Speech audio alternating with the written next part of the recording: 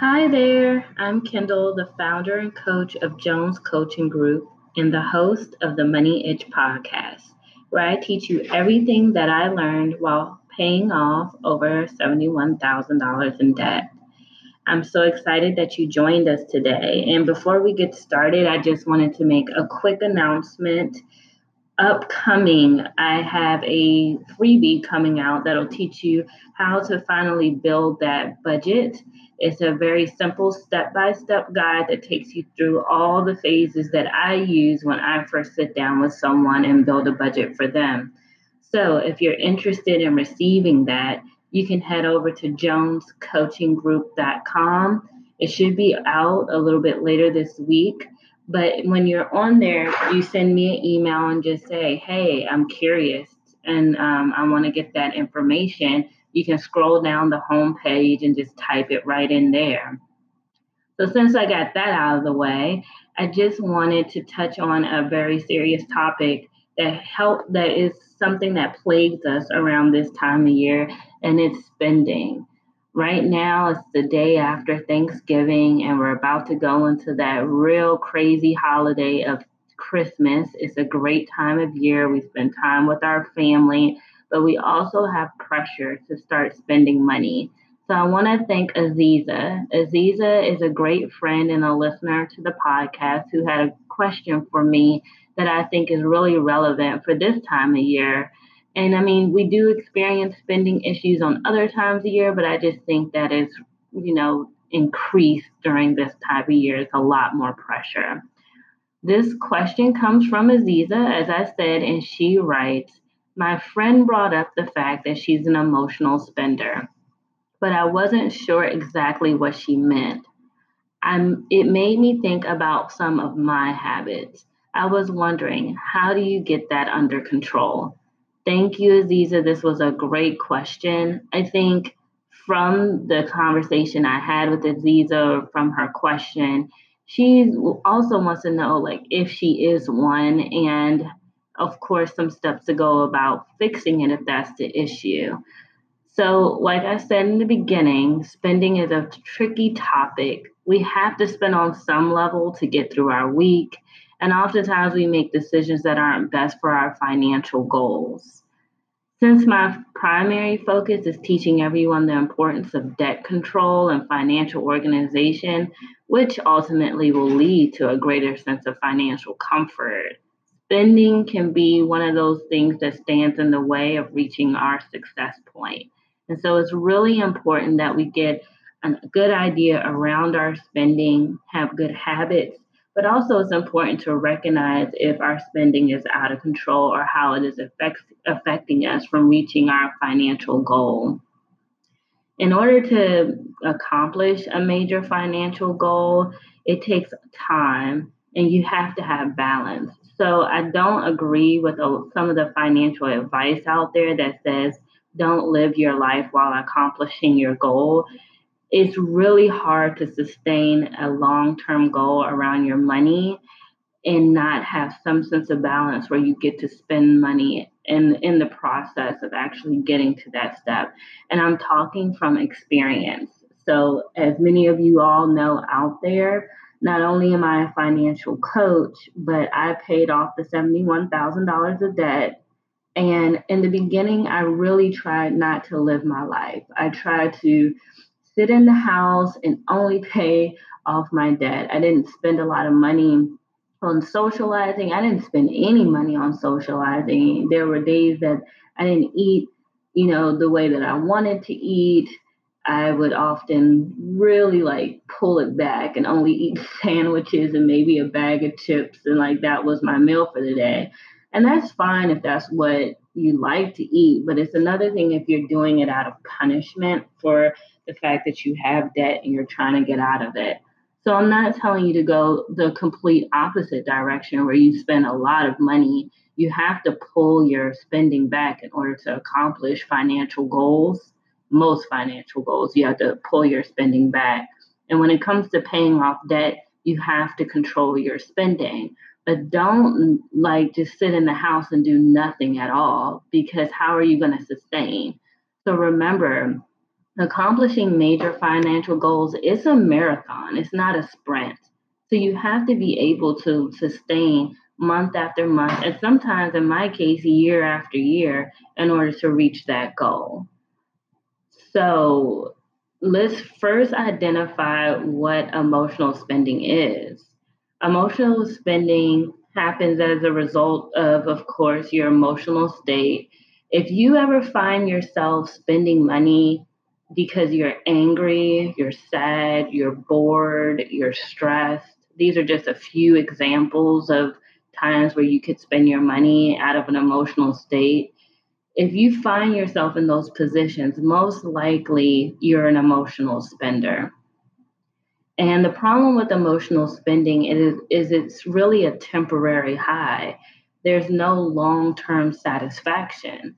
So you might go out to and spend your money after a really bad day or a bad fight with your partner or something like that.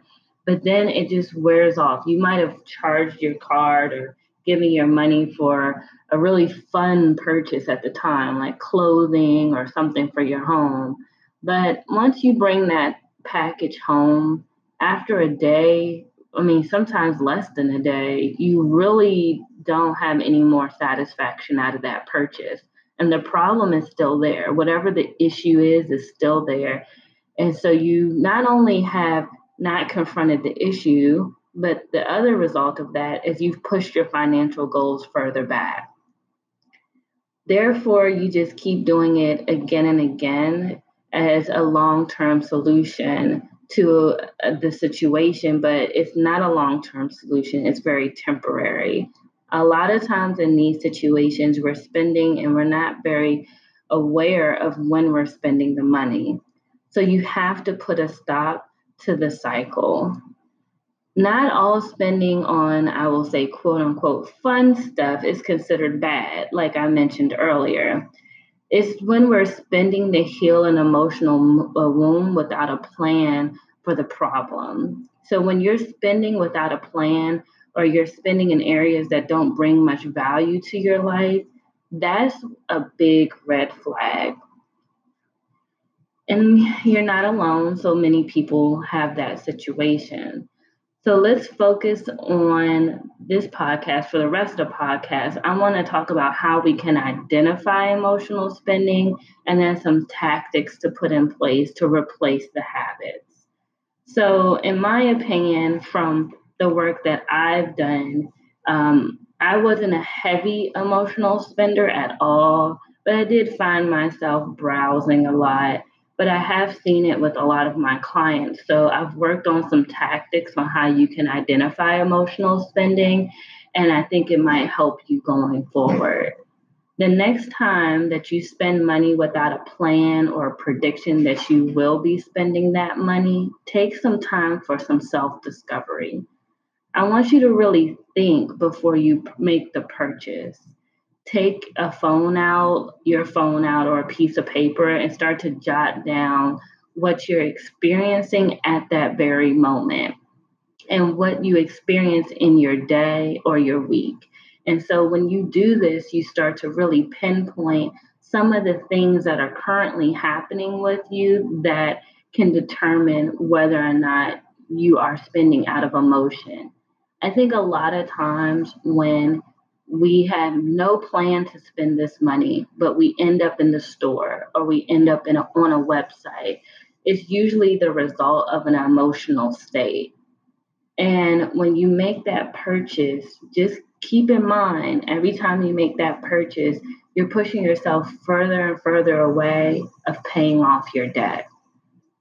So I can tell you from my experience, like I said, I wasn't a heavy emotional spender, but I do, and to this day, I'm going to talk about current day, I tend to find myself browsing when I'm bored. Boredom is a big trigger for me in my life. It's a trigger for me with food as well.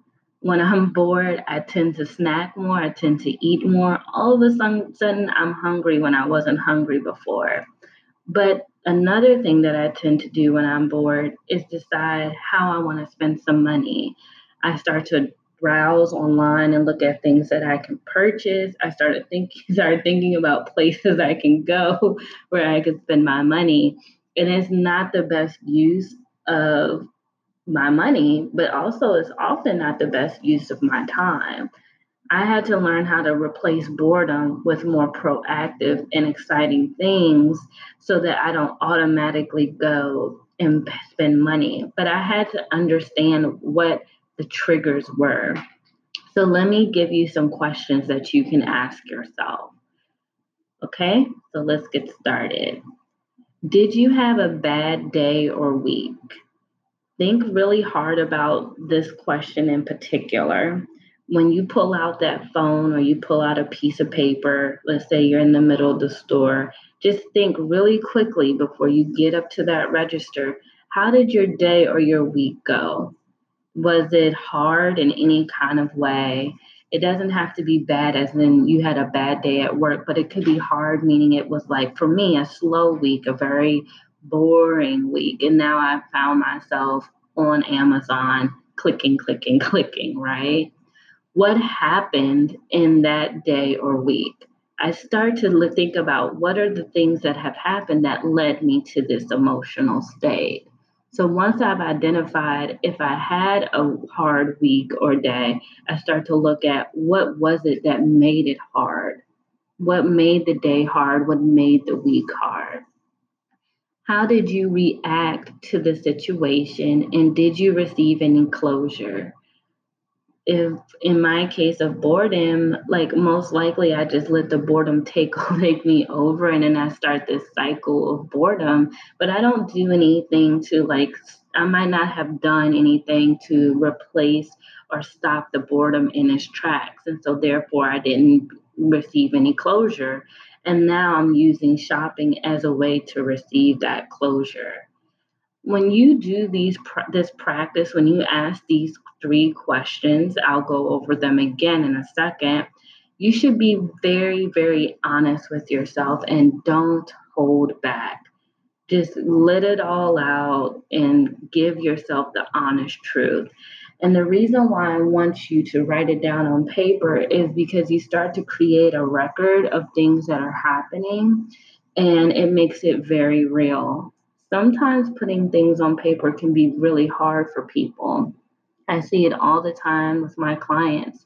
Putting your numbers on paper really is really hard. Writing down all your bills and all your debts is hard and sometimes confusing and puts a lot of pressure on you.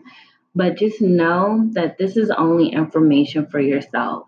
You don't need to share it with anyone else. So if it's only for you, you should be able to relieve some of that anxiety and that pressure from actually putting it on the paper. Okay, so go ahead and give yourself permission to write those things down.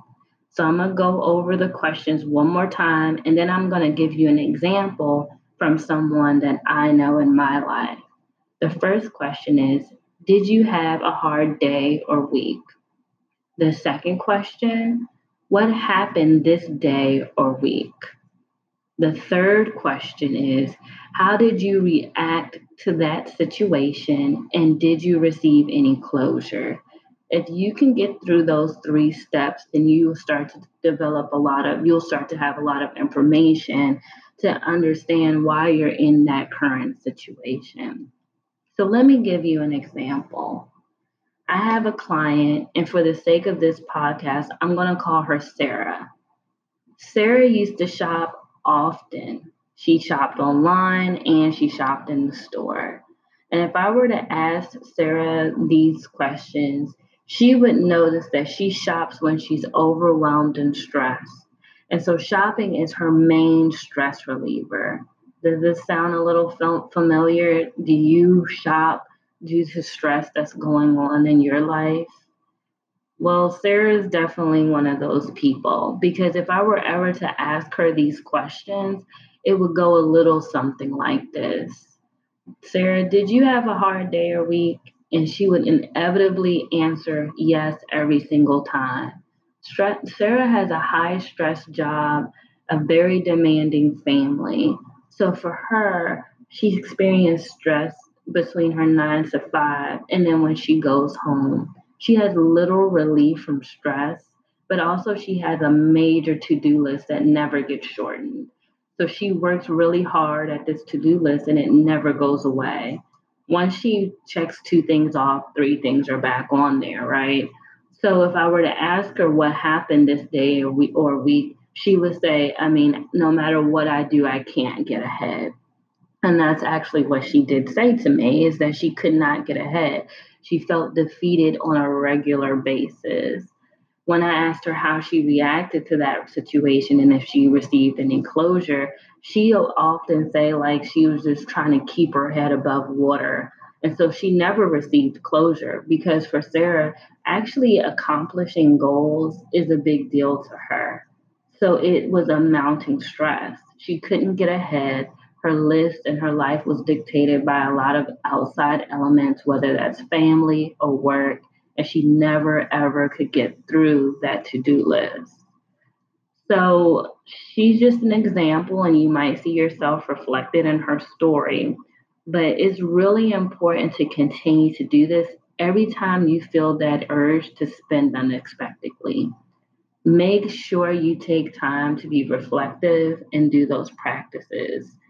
Over time, you'll start to piece things together and you'll start to notice what your spending triggers are and you'll stop yourself and think twice before buying. And that's something that I've done. I now notice when I start clicking around and I start putting things in that shopping cart online, I take a good hard look at what's happening right at the situation.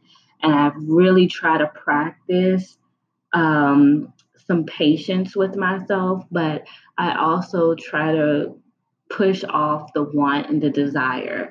So I might want it right then and there, but if I notice that boredom is leading me to that place, I'll say, I won't buy it now. I'll buy it a couple of days from now.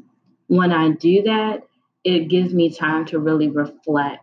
When I come back to the shopping cart, I'm probably not going to buy all those things or buy any of those things because now I know why I was doing what I was doing. So now let's move on to replacing the habit. So I told you a little bit about what I do to push some of my urge off before I press purchase, but I want to give you some more things to think about. If you notice that you spend when you're bored like me, and like I said, that's one of my triggers. Start to replace the habits with something a little more positive. And this is a practice you can do to figure out what those positive habits can be.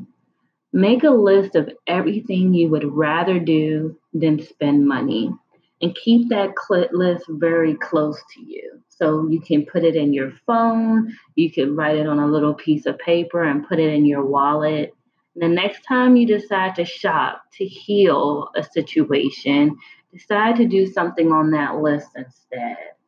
So instead of shopping, you might decide to hang out with a friend that night over a glass of wine. That can never go wrong. I love a glass of wine. You could go visit your family. You could work on out, so on and so forth. I mean, your list is your list, and everybody's list is not going to be the same.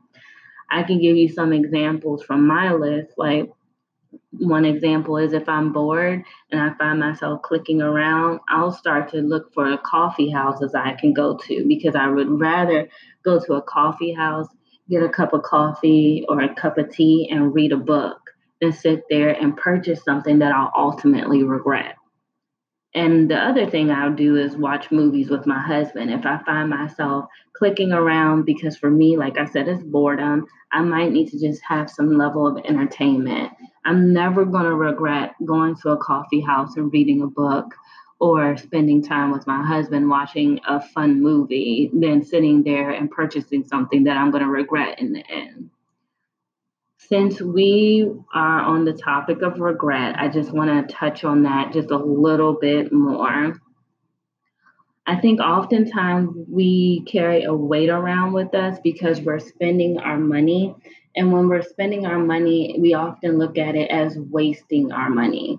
And that's because we buy material objects. And I think that those material objects don't always, equal a certain level of, I guess, happiness or joy. It's just a thing. So, one of the things I would encourage you to do is start spending your money on things that bring value into your life and increase your well being. Because when you spend more money on things that increase your well being, you tend not to regret them as much as those shoes that you thought you really didn't need, but you just felt the pressure to buy it because you really wanted it anyway, right? So, I no longer spend a large portion of my money on clothes and shoes or things for my home. I spend it on things that are actually going to enhance my future, right? Like I might buy, oh, I like books. I buy tons of books. I might buy a course. This has completely changed my life and how I feel about spending my money. I used to regret a lot of spending, and now I don't think of anything that I've purchased around my well-being. I can never classify it as a purchase that I regretted. The only time I regret it is if I didn't use it. So if I purchased a course, for example, and I didn't use that course, I'm filled with regret because I feel like I didn't waste my money.